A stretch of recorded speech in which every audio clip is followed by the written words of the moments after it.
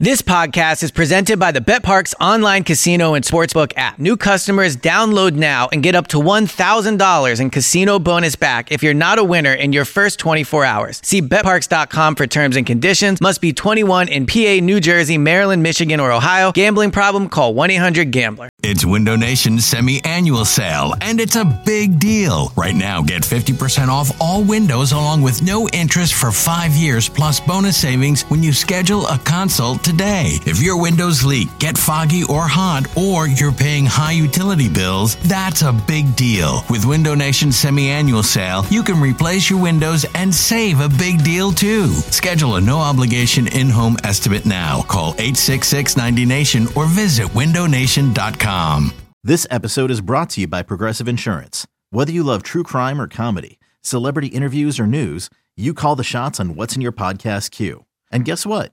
Now you can call them on your auto insurance too with the Name Your Price tool from Progressive. It works just the way it sounds. You tell Progressive how much you want to pay for car insurance, and they'll show you coverage options that fit your budget. Get your quote today at Progressive.com to join the over 28 million drivers who trust Progressive. Progressive Casualty Insurance Company and Affiliates. Price and coverage match limited by state law. This is the Go Birds Podcast.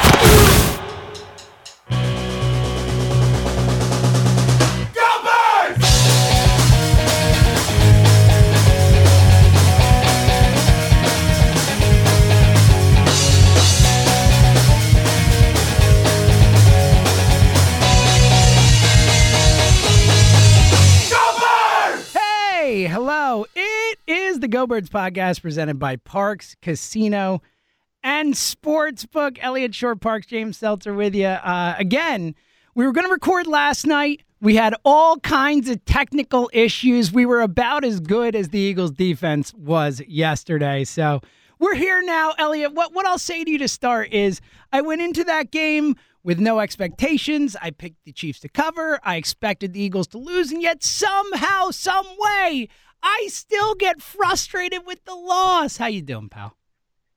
You know, when we recorded on Monday after, I guess it would have been Tuesday after the Cowboys game, if I remember correctly, I was more frustrated about the game, or more like pessimistic, I guess I should say. I was frustrated about the 49ers loss. The Cowboys won, I was pessimistic about, right? I was concerned about Hurts, all those things. And 24 hours after the game, or whatever it was, I was probably a little more pessimistic.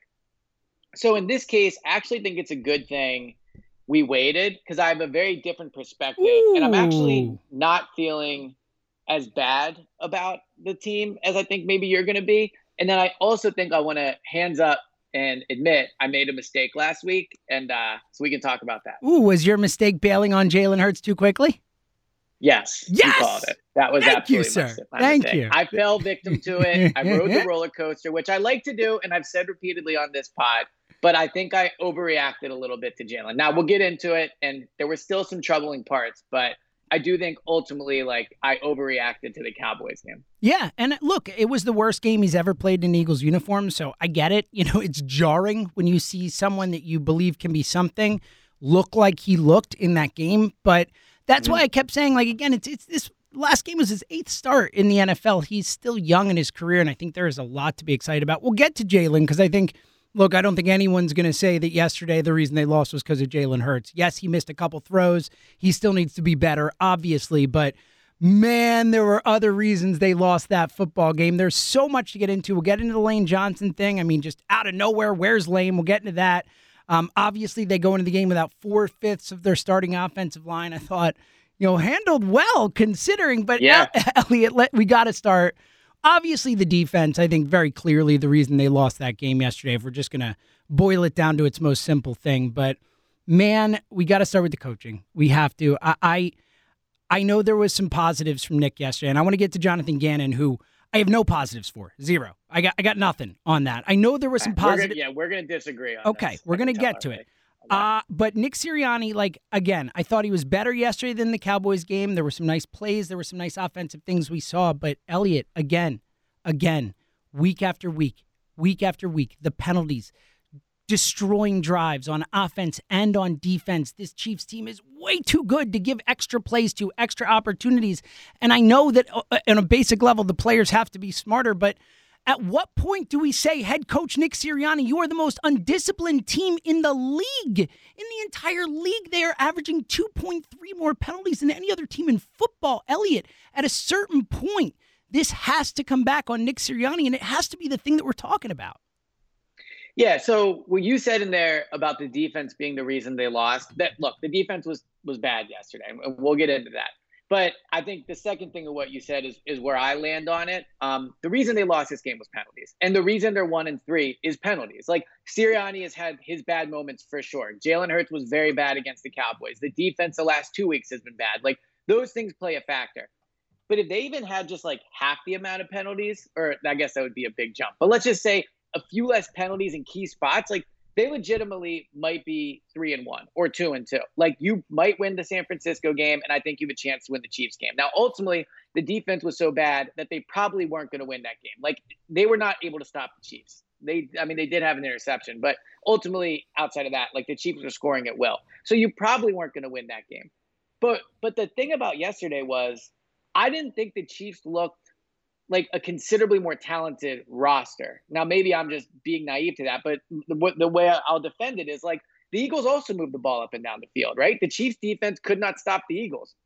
The main difference in that game to me was the penalties, the red zone execution, and then obviously Tyreek Hill is just unbelievable. Like, seeing him in person, like, I've seen Quez Watkins and I've seen other fast receivers, but like, seeing Tyreek Hill run in person, it's just unbelievable. Like, he is just on a different level of speed. So, but to what Jalen Hurts said after the game, which I agree with, like, they were not outclassed by the Chiefs. Like, they were outcoached, because if you want to put the penalties on the coaches, but they ran with them for the majority of that game. What killed them was the penalties, like the 3rd and 6 where Josh Sweat jumps offside. There's another penalty on Rodney McLeod that negates Josh Sweat sack. Tons of penalties on offense, obviously taking away 3 touchdowns. Like, they shot themselves in the foot, and ultimately their record is what they are. They're 1-3. That's what they are as a football team. But I don't believe they're 1-3 because of a deficient roster. I don't believe they're 1-3 because Nick Sirianni is a disaster. I believe they're 1-3 because they're a young team, and this is what you said all offseason, and this is what I should have listened to. They're a young team that doesn't yet know how to win, and a team that's going to shoot themselves in the foot. And I think it's an important distinction to make between a team that's just like bad and has no talent versus a team that's shooting themselves in the foot. And I think that's what I saw yesterday versus the Chiefs. I think it's a really fair point about that. I don't agree with everything you said, but I do agree with that. And look, you're right. Like, this is the type of team I expected coming into the season. I expected a team that was going to make mistakes, that was going to not, always have their best game, that there were going to be games where, whether it's Sirianni or Gannon or Hurts, were going to cost them the game because they're young and they need time to grow and all that.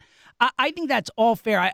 I will definitely push back on the roster thing. Like, it felt like the Chiefs could score at will whenever they wanted. I mean, there was no question that if that game had been closer, the Chiefs would have won it because they wouldn't have been able to stop them in the end. Like, yeah, but they do that. They do that to everybody, though. Yeah, but I mean, they're 1-2. They're like 1-2 coming into the game. I mean, they are 1-2 coming into the game. I get that. Right, but I get they lost that. The one game with 35 points. But you got to admit that there is deficiencies from a player perspective, from a talent perspective. Certainly with the depth on this team, as we've seen, you lose Brandon Graham, and all of a sudden this defensive line is not nearly as formidable as it was before. The linebackers are a travesty, and I know the linebackers have been bad. Travesty, and I know that we have undervalued that position here for a long time, but this is about as bad as a group has played in as long as I can remember. And we've had bad groups of linebackers here. The safeties have been horrendous. I know it was nice to see Rodney McLeod out there, but Anthony Harris has not been good. I mean, he wasn't great. That's my point. It was nice to see him out there, but the safeties have played poorly. So I do think that part of it is the talent thing. But look, we got to get into Gannon too.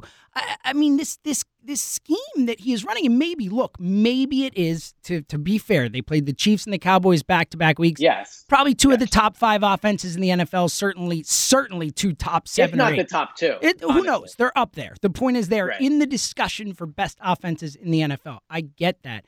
And I do, you're kind of minimizing the talent thing. Like, I do think that they are a deficiency from a talent perspective, and it all comes back to Howie for me. But even still, man, like, the way this defense gets gashed. The way they just allow the running game, 200 yards for Andy Reid. An Andy Reid offense ran 200 yards. Clyde Edwards-Helaire isn't even that good. Like, every time I watch him, I'm like, this guy was taken in the first round. Yesterday, he looked like a first rounder against the Eagles. Like, there is a real issue with this defense. It's an inability to get off the field, inability to stop third and longs. Like, all these issues keep cropping up and up again. And I think at a certain point, you do have to put this on Jonathan Gannon and say, I understand that you might not have all the talent in the world, but you got to figure something else out because you just can't keep letting this happen back-to-back weeks.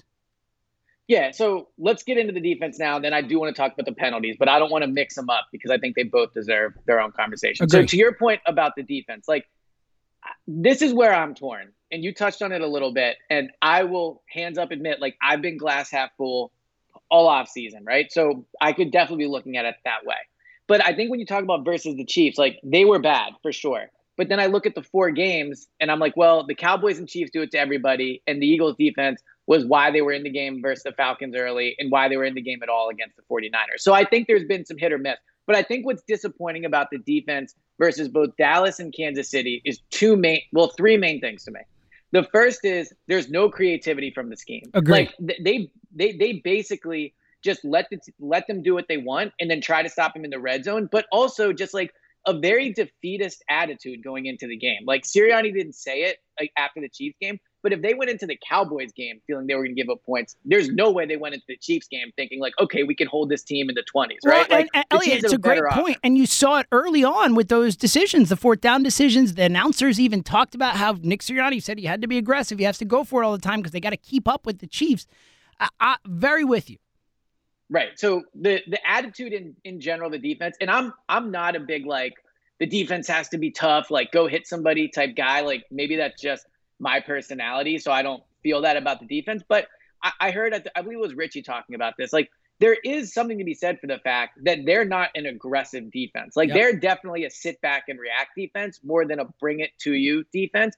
And that's disappointing from Gannon too, because all training camp, and this is what I thought was going to happen, was that it was going to be like creative schemes and blitzes and all those things. Like, say what you want about multiples, Jim Schwartz, Elliot, like, multiples. Yes, I mean, right. multiples. So that to me, like, that in general, the lack of like a scheme or creativity or adjustment, anything like that. Like, I would rather see them go down getting burned with creative blitzes than just go down like they're going down now, which is sitting back, giving people cushion, and like, just getting not really gashed. blitzing. Yes, because you're getting gashed either way. At least with creative blitzes, like, it might work. Who knows? But this is not working. Especially with knowing the personnel you have and knowing how important turnovers are to what you do. I mean, he talked all offseason about slapping the ball away and all that, and obviously we haven't seen that yet.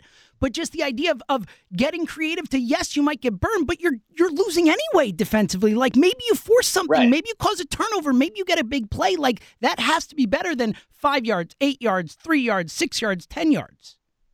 So the second thing to me, and it's funny because Eric Wilson had an interception yesterday, right? So, like, I'm going to kill him, and rightfully so. He had a bad game, but it is bad funny season to think he actually, too.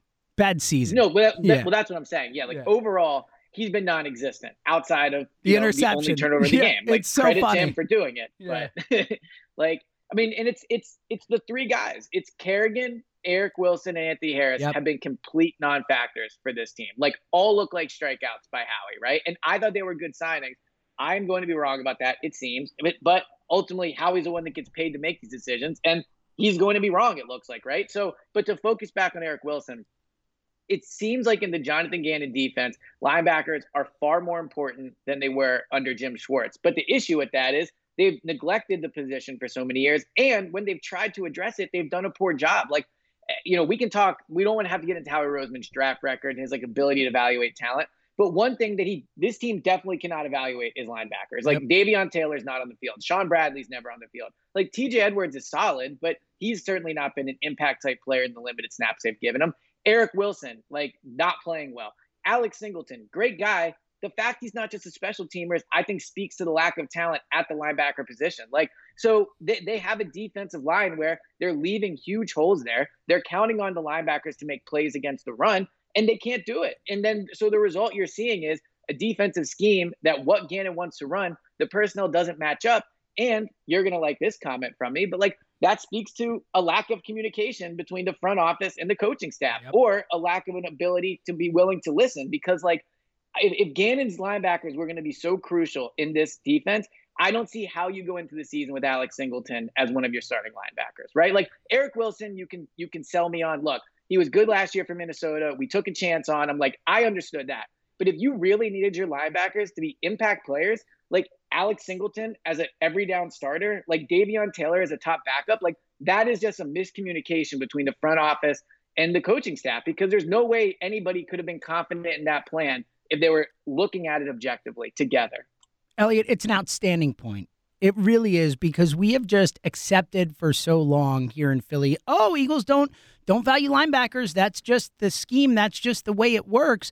Well, guess what? You have a head coach and a coordinator here whose scheme needs better linebackers than what you have. It's a fantastic point, and we're seeing the results. And the Singleton point is dead on. Like, he is a great guy. I really like him, and he tries his ass off. He is just athletically outmatched. And he still might be their best linebacker. He might like, be, for what it's worth. But he is like, he's one of those guys where it's like, it just feels like he's always running after the play. Like, no matter where the play is, he's always running after it. He's always running after it. Like, just not good enough. You're absolutely right. And that does come back on Howie, and certainly the communication between those two things. I think it's a fantastic point. Let's get to Nick. Number three, real quick, if you don't mind number three. Yes, of course. Fletcher Cox has to be better. So I was going to get there. He's on my list. I'm sure, right? Yes. So that for me is number three. Like, with Brandon Graham going down, who they clearly miss, like Javon Hargrave is playing really well. Josh Sweat, it's kind of hit or miss because the penalties were huge, but he has been the only defensive end that's like consistently got after the quarterback. So I also can't kill him for it. But like Fletcher Cox has been, if not the weak point, like the most disappointing part of the defensive line. He's the highest paid player on the team. They redid his deal to double down on him for 2022. They have always kind of catered to him. They're not doing it as much this year. And I think the 3-4 is impacting his productivity a little bit. But I don't want to hear like the double team thing, because he's been being double teamed for years, and now he just clearly can't deal with them. So the lack of production from Fletcher Cox is making the linebackers look worse, because this defense was built to be strong up the middle. Like Hargrave, Cox, the linebackers, like that's where they were supposed to be strong, or at least I should say the defensive front should take it off the linebackers. But when Cox isn't playing well, then your linebackers get extra exposed. So Cox playing poorly is a huge part of this defense not being as good over the last 2 weeks as I think they can be. 100%. I mean, he's been awful. He has been checked out at times. Richie's been talking about it all season, saying watch him on a double team. He just gives up. Like, he's not even trying to fight the double teams. He's just giving up on those plays. Obviously, on the stat sheet, it is showing up as well with one tackle or whatever it was, none last game. Like, really disappointing. And to your point, especially in the situation they're in with Brandon Graham being lost, like, Fletcher Cox is supposed to be the leader of that defense. He's the highest paid player on the team outside of the guy in Indy who's not on the team anymore. The highest paid guy.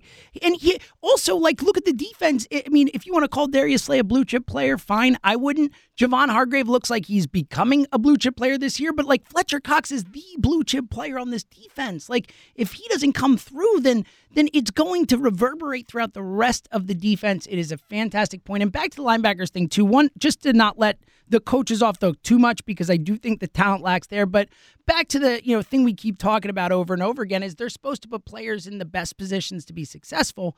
So if you know your linebackers suck this much, change it up a little bit again. Back to that. All right, now let's get to Sirianni, because look, I thought Gannon was worse than Sirianni yesterday, but man, again, I think the penalties, we still, and you want to talk about the penalties, let's talk about it. Like, Nick Sirianni has to do something. I understand that this is, something that the players have to do as well and all that type of stuff. But at a certain point, like, how many weeks can you do this? How many weeks can this continue to happen? Like, change what you're doing. Coach differently in practice, do different things in the game where you sit a guy down or whatever you need to do. Like, I understand that it might not be totally his fault, but at the end of the day, Nick Sirianni has to find a way to fix this. So I think the way you put that is kind of exactly how I feel about it, which is he has to do something about it. I would take it a step further to maybe throw my opinion in there, which is he has to do something about it, but I don't think it's a problem he created. Like, I do not believe the penalties are Nick Sirianni's fault. I just don't believe that he's coaching them poorly or that he's not coaching it, right? Now, I know they said on the broadcast that his method of coaching is in I guess they do this during the regular season, because in training camp, I saw him coaching guys up closely. But I guess during regular season practices, which we can't watch, they don't correct on the field. They correct in the classroom. So maybe you switch that up. But ultimately, to me, the penalties are on the players. Flat out. Like, they know not to jump off sides. They know not to encroach. They like Andre Dillard, he has probably the best coach on the entire staff teaching him, right, in Jeff Stoutland. So I can't blame the coaches for the fact that Dillard lines up in the wrong spot and indicates a touchdown. And this is also a team that was extremely penalized last year. They were fifth in the league in penalties last year. They averaged almost 8 penalties a game. They're at 11 now, which is more, clearly. Like, 3 more penalties should not be overlooked. But this wasn't a team last year that was clean. Like, they had penalties last year. And it's a lot of the same guys. Like, there are new players on the roster, but Devontae Smith has 1 penalty in 4 games. Like they're not rookies making these mistakes. Lane Johnson, who we'll get into, has 5 in 3 games. Like, number 2 on the roster, Isaac Seumalo. Like, these are veteran guys who are not just veterans. Like, they're leaders. Like, Lane's supposed to be a leader. Seumalo, although quiet, is talked about like a leader. And when you look at the guys that are committing these penalties, like, I can't blame Sirianni for that. So ultimately, I don't blame him. But where you're correct is he has to do something about it. But I don't know what that is. Like, I think to me, it falls into the same category of the injuries of, like, you almost just have to pray. Like, I don't know what you do. Like, I don't think benching guys makes sense. And I believe he's teaching them. So maybe he could try to switch the method up. But I think his hands are tied here a little bit. And they just have to hope they go away, because if they don't, they're not going to be a good team. But if the penalties go away, I think this team could put together a winning streak. Yeah, I agree that the penalties are a big thing holding this team back, and as the schedule gets easier, maybe they can win more games without him. But I don't agree with the idea of you just have to hope it gets better. Like, again, what would you do? I would sit players. I would sit players in practice. I would sit players in the game. I would do whatever it takes at a certain point. Like, this is something you can coach, especially when, like, the whole point of Sirianni, the whole, like, sell job for Sirianni was fundamentals, coaching. This guy's going to, get everyone to play the right way and be doing the right things. And we're focusing on the important stuff again. Like, what's more fundamental than penalties? What's more fundamental than staying on sides, than not running downfield while the quarterback has the ball? Like, so I get your point. I understand that this is not something that is, it'll all fall on Sirianni. He's the one who's going to take the blame for it because he's the head coach. And I understand that it's not as simple as that. But ultimately, on a basic level, it falls on him because he's the head coach and he has to figure something out. Like, he has to do something about this. And I don't know. I'm not a head coach. It's not my job to figure it out. No, I know. Yeah, I know is that this is unacceptable and that there are certain things that you can't control, right? Like, if the guy across from you is bigger and stronger and faster, you can't control that. You do your best. You play the right way and you get leverage and you hope for the best. But what you can control is penalties. You can control not making mistakes, unforced errors, and this team is not good enough to not control these things. Agreed. Now, you're right that we're not the coach, so our job is not to figure it out. All we can do is, talk about possible ways to do it. But my thing with benching guys is to go back what I was saying, like, are you going to bench Lane Johnson? Like, if Lane comes back, are you going to bench Lane Johnson? Are you going to like, Seumalo's gone, so it doesn't matter now. But, like, Dillard, Barnett, Ertz, Sweat, Cox, I understand maybe benching them in hurting the team is worth it in the long run if it sends a message. Like, I would get that. But it can't be overlooked that, like, benching these players is going to hurt the team when they're not on the field. And so if it's like a quarter, a half, whatever, like, for a team that's 1-3, it needs a win, it's not an easy decision. I don't think it's as easy as, like, you just sit them.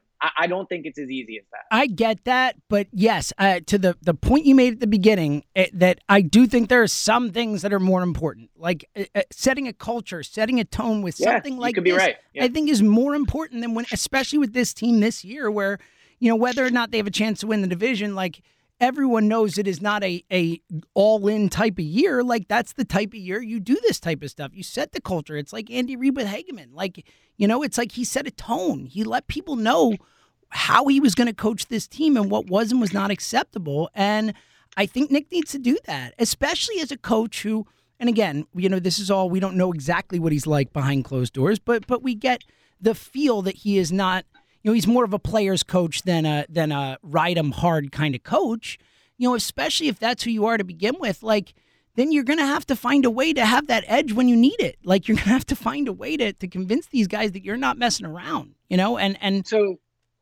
yeah. So Ike Reese told a really good story in the pregame show yesterday, talking about Andy, since Andy was back, and you brought up Andy Reid. This made me think about it. And I think it's a good example of like the situation Sirianni finds himself in. So Ike Reese said that prior to the first game of the season, the second year against Dallas, the pickle juice game, that his special teams coach came up to him. I guess it would have been Harbaugh at the time. Harbaugh came up to him before the game and said, "Hey, Andy's thinking about running an onside kick."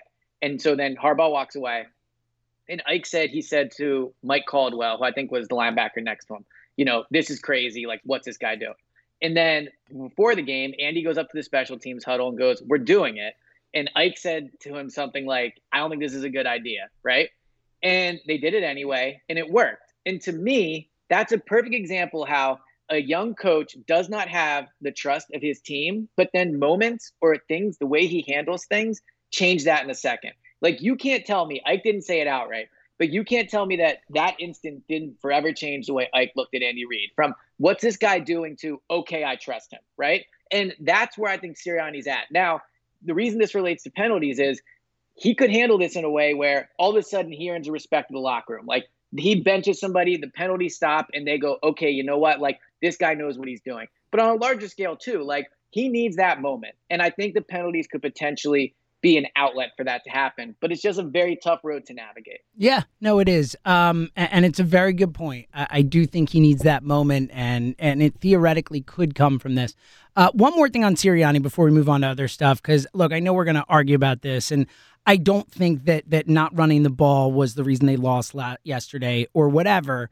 But I will say that from a scheme game plan perspective, back-to-back weeks coming in against two great offenses, like, I don't know. I think there is a lot of validity to the idea of trying to control clock, of trying to run the ball more, to trying to keep that offense off the field. And it just seems like he's gone out 2 weeks in a row and said, we're going to try and run with these guys. And that concerns me. Again, I'm not saying that because I know that, look, we have to talk about it. Philadelphia's up in arms. They were doing run the ball chants at the game yesterday. Like, you could hear it on TV. Fans yelling, run the ball. Like, legit. Like, so it's a thing. And I thought the Dallas game, we argued about it. I thought that was an inexcusable, lack of running game. And I thought they didn't run it enough yesterday, but I don't think it was the reason they lost. But just from a philosophical perspective is where it concerns me more, is that Sirianni's going to both these games where I think most smart coaches would say, all right, what can we do to keep Dak off the field, to keep Mahomes off the field, to have the ball as much as possible? And that has not been a consideration for this offense, it seems, in either game. Yeah, so one of your callers today actually made a good point, which almost like counters everything that I think I could say to this, which is he called and he said, everyone says throw, throw, throw. Well, the last two offenses that are two of the best in the league have scored in the 40s running the ball. That's a good point. Like, and part of it's personnel, like all those things. Part of it's are playing the Eagles that are weak up the middle. So all those things are true. But I'm very much in the camp of throw the ball. Like, that's how you come back in games. That's how you build leads. Like, I am in that camp. But I'm also, and there's a podcast, we are very much like hands up. We'll admit when we were wrong. Like, the last 2 weeks, maybe I'm wrong about that. Like, maybe that's not how it is, because I did see the Cowboys score all the time running the ball. I did see the Chiefs score all the time running the ball. And on just a logical scale, thinking about it, like Patrick Mahomes, let me see, how many pass attempts did he have? I have it right here. I know Jalen Hurts had 48 pass attempts. 30 attempts, Mahomes. Okay, so just logically, I mean, and I'm back on the Jalen Hurts bandwagon, but like, Hurts shouldn't have more attempts than Mahomes. No. Like, Hurts shouldn't have more attempts than Dak, and that's not a slate on Hurts. Like, Mahomes is the best quarterback in the league. Like, Dak is in that conversation this year, right? Specifically. So, like, yeah, I think they should run the ball more. But ultimately, my heart and my head is still in the, like, they didn't lose this game because they didn't run the ball. Like, the offense scored when they ended up with 30 points. Like, the offense moved the ball up and down the field. So I can't fault the play calling. And, like, also, they played a bad defense, but much like we said in week one, where they played a bad Falcons team, but they beat them up, Like, they played a bad Chiefs defense, but they beat them up. Like, they moved up and down the field. What really killed them was the red zone. Like, if they convert in the red zone, they maybe win the game. And so, I can't get on it by running the ball too much, but also I'm admitting that maybe I'm wrong about that. Yeah. And again, I think it's the philosophical thing that concerns me the most is the how you look at the opponent and scheme that game for that opponent. It just feels like there's been some missed opportunities the last couple of weeks. And look, we'll see. Again, Nick is young in his coaching career and his head coaching career. I am willing to give him time, but these are the things that make me concerned about him, that make me concerned about Nick Sirianni moving forward, both as a play caller and as obviously a head coach with the discipline and all that type of stuff. So, I look. Well, one more quick Sirianni thing. Yeah, sure. No, never. So I left that game feeling better about Sirianni than I did going into it, because ultimately, Sirianni's going to be successful if he can scheme up offense and if he can get guys open and if him and Hurts work together. I just refuse to believe that Sirianni is going to fail because his players commit a lot of penalties. Like, I'm not diminishing the issue. I've said it's the number one thing. I just refuse to believe that'll be his downfall. Like, if he can scheme up, I believe he'll be successful. And you saw yesterday, we can quibble about the amount of runs, but like, guys were open and they moved the ball. And so I think you should feel, and like fans should feel better about Sirianni from that game, because his offense was good. And ultimately, this team is going to go as far as their offense takes them. I generally agree. But again, I don't think, because the penalties have been so bad, because I do think that matters. Like that it is not that obviously the penalties matter, but I mean, for Nick Sirianni, it's like a disciplined team, a team that, like, one of the things that, in 2017, you remember, like, there were so many things that were great about that team. But one of the things I loved the most was that every single game when the whistle blew, like, they were ready to roll. Like, they didn't make mistakes. They played smart football. They made the right plays. Like, they were just ready every game. And this team is not. Like, this team is undisciplined. This team keeps making unforced errors, keeps making mistakes. And I understand that, Nick, it's, again, 4 games into his coaching career. He does deserve time to straighten it out, but he better straighten it out, is what I'm saying. For sure. Yeah, absolutely. But I just believe at the end of the day, it's more important for me to see that he can scheme an offense that moves and then just hope he fixed the penalties, as opposed to them being like never penalized, but the offense is a train wreck to watch. Oh, if it's one or the other, I would agree with that. I think the it's easier to fix the penalties things than to not have an offensive scheme. And look, we still don't know about the scheme. He's had 2 good weeks and 2 bad weeks, and yep, hit or miss. Just like Jonathan Gannon, for what it's worth. Sure. And Jonathan Gannon had a much tougher opponent the last 2 weeks than Sirianni. Look at you spinning it, trying to JG. All right, a couple more. I want to throw some quick hitters at you, but Hurts, we didn't really get into it too much other than your declaration that you're back on board. What were your thoughts on Hurts yesterday? So I'm back. Welcome back. I think Hurts. Yeah, thank you. I think Hurts was very good yesterday. Like, really good passing the ball, lots of really nice passes. He had one really nice one to Goddard over the middle of the field. He had a nice down the field pass to Devontae Smith. Once again, another pass to Devontae Smith that didn't count as a touchdown, much like the Reagor one. Was unbelievable. A nice deep ball. Just unbelievable. Yeah, it really, like 2 times in 4 games. And to me, that's a perfect example of why this is on the players and not the coaches, because we're not in the meeting rooms. We don't know exactly like how they teach, but you cannot tell me that they have not emphasized staying in bounds on that route, considering what happened to Reagor. Like, if there's any rule that they're really emphasizing, you can't tell me that's not one of them, right? Like, would you agree with that? Like, illegal men downfield would probably be the one that I would say. I think the Eagles are on pace to set a record for that. Right. But to Hurts, yes, I thought he played very well, very positive. I mean, he had 48 pass attempts, and the ball was very rarely in danger's way. Like, he made good decisions. He got out the pocket when he needed to. I thought the line actually played pretty well, but when there was pressure, he did a good job evading it. All those things. But I also have to be honest, like, those 2 passes he missed were really big, and they didn't lose because of Hurts. They were in it because of Hurts, all those things. But like, these were not tough passes he missed. The touchdown to Zach Ertz in the first drive should have been a touchdown. That is an easy throw. And then the touchdown to Greg Ward, which Greg Ward should have caught, but was a tougher catch and he had to make it. Like, that's the frustrating part about Hurts' game, is like, he should not be expected to be perfect. He's going to make mistakes, all those things. But the 2 that he missed were big throws, and they were so easy. So No, I get that. But you could also say he had 3 touchdowns taken off the board because of penalties. 3, which I don't ever remember that. And look, every quarterback's going to miss throws. Hurts was not perfect. I'm with you. The Ward throw needs to be better. Ward should have caught it. The Ertz throw is the big miss. And look, the almost interception that he got lucky on. I mean, that was a horrendous decision by Hurts. There was zero reason to put that ball in that spot. That was a bad one. You're right. It was a really bad one, and they got lucky because it hit the ground and it was the right call. But it should have been an interception. But I agree on the whole. I thought Hurts played a really good game. Way more good throws than bad. Every quarterback's going to want throws back. I was really impressed. He stood in the pocket longer. It seemed like he was less inclined to bail than he was the week prior. One of those things that we were worried about after that Cowboys game. I thought he did a much better job of that. I thought the accuracy was better. And again, look, we're 8 games into this kid's career. He's 23 years old. So we have to judge him harshly because this is his chance. The Eagles are judging him harshly. But I think in terms of especially coming off the worst game of his career, I think you certainly can't be complaining about Jalen Hurts today. I think he showed you what he needed to do yesterday for you to feel better about him.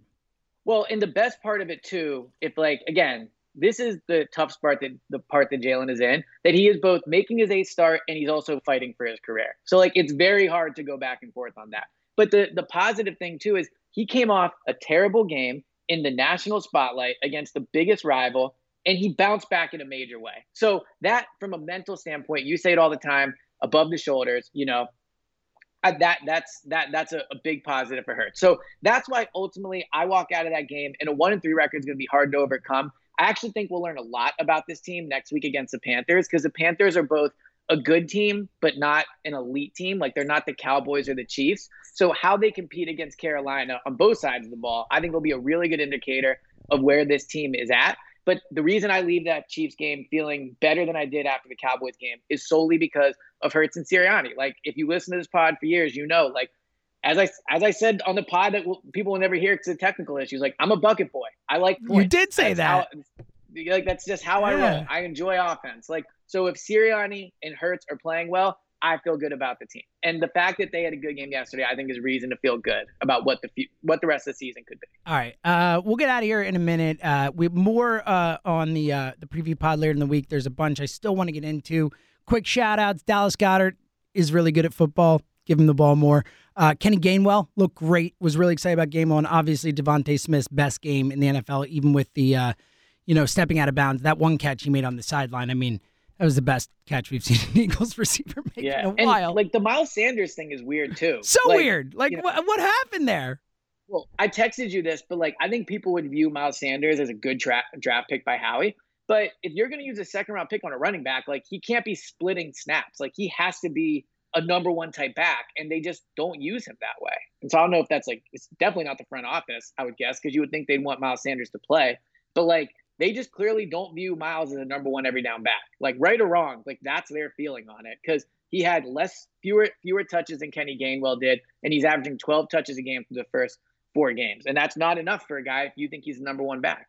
100% agree. And especially because he's looked good when given the opportunities. All right, last thing before we get out of here, and again, we'll be back later in the week. We'll dive into more from the game and look ahead to Elliott, the must-win game against the Carolina Panthers. Yeah, must win. I actually agree with you. I'm with you. I think this season, it's a pivot point, especially, with Tampa Bay and Vegas on the heels of that. But quickly, the Lane thing, really strange. Obviously, we all kind of hear, right before the game, essentially, when inactives come out, it's oh, wow, Lane's not playing, a personal matter. We still, right now, recording this at 2:40 on Monday, and Nick Sirianni speaking soon, so we'll see what he has to say if he addresses it. But no Lane. It was just kind of weird, Elliot, yesterday to go into the game, and it's very rare that you don't, first of all, that it's something like that where they say personal matter, and then over the next 24 hours, we still don't know what happened. Obviously, I hope he's okay and all that, but we still don't know what happened. It's just strange. Yeah, it's strange. That's the best way to put it. Normally, and it feels weird to talk about it this way, but if there's a death in the family, which, I hope that's not what happened, and I hope everybody's okay in his life. If it's something like that, you hear about it. If it's, God forbid he got in some type of legal trouble, that would be out as well. If he failed a drug test, that would be out. If it was COVID. So you run through all the things it could possibly be. And I don't want to call them standard things, but reasons players normally miss games, right? family tragedies, incidents with the police. Like, you don't normally miss games for a small thing. So hopefully he's okay. Hopefully, yeah, I guess that's really all you can say. Like, until we get more information about it. I mean, look, like, if it's something major, whatever, like, we'll probably do an emergency pod, or we'll talk about it in the next pod. Yeah, like, we definitely I think will. all you can do at this point is hope that everything's okay with Lane. And yeah, but it's definitely strange. Like, the timing of it, when Sirianni heard about it, the fact that when they talk about Lane, there's not a lot of like sympathy in their voice. They don't go up there and say, yeah, dude. Did you hear Nick with Angelo this morning? Angelo asked about it, and he was just like, "Yeah, I got nothing. A personal matter." Yeah, it was like very, very like, curt. A normal answer would be, "Yeah, look, Lane's dealing with a personal situation, but he knows we're here for him, and he's family. So one of my core values is family for this team, and we know we're here for Lane." Like. So I don't know. So we'll see what it is. But the way they're talking about it, the lack of information, it just feels weird. It really does. It really does. And if it's anything big, obviously we will be we'll back. We'll figure it out. We'll talk about it. But let's hope it's not. Let's hope it's just for some reason it's just something normal and it didn't come out for whatever reason. So we'll find out. And again, we'll be back later in the week. Of course, Parks Picks pod coming up later. I usually get to our records then, but I'm pretty sure I had a better week than Elliot Shore-Parks. Considerably better. I literally had one of the worst weeks I've ever had. I don't want to talk about it until we have to. Maybe it's a lesson about not crowing too soon, potentially. Yes, that's true. When you don't get many opportunities to crow, crow away. I love it. So we'll be back later in the week with all that stuff. We'll dive into it. And, of course, if any Lane news breaks or something like that, depending on we have no idea. We'll be there for that as well. So I'm guessing no final thoughts because you've been absent on the final thoughts. No, like I said, I mean, all I think about is Eagles right now. So like you get all my thoughts throughout the pod. Yeah. So I'm at this point, I'm just thinking about Carolina. It's not like a coach, but like now. We're on to Carolina. I love this. Oh, all right. I do have one very quick thought. Ooh. I thought the Tom Brady New England game was cool. Like, when you talk about the NFL and like what makes it exciting, like that was an event and it was exciting to watch. So I know you hate Tom Brady and all that stuff, but it was a cool event. I agree with you. I thought it was fun. Now the game itself could have been more entertaining, but the rain and all that kind of ruined it. At least it was close and all that. But yeah, I'm with you. I thought it was a lot of fun. And look, I mean, I hate Tom Brady, but I also respect Tom Brady and what he's accomplished. So, Do you think he's ahead of Michael Jordan on like the all-time GOAT list? Wow. It's a tough one. It's a tough one. I need to think about it. Let me think about it. It's a great. My gut instinct is no. 6 for 6 and all that. But let me think about it. All right. It's a great one. And yeah, it's a good way to end the pod. And again, we'll be back later in the week with everything. And big game coming up against Carolina. We'll preview that coming up later in the week as well. So until then, for Elliot and James, we'll talk to you guys soon.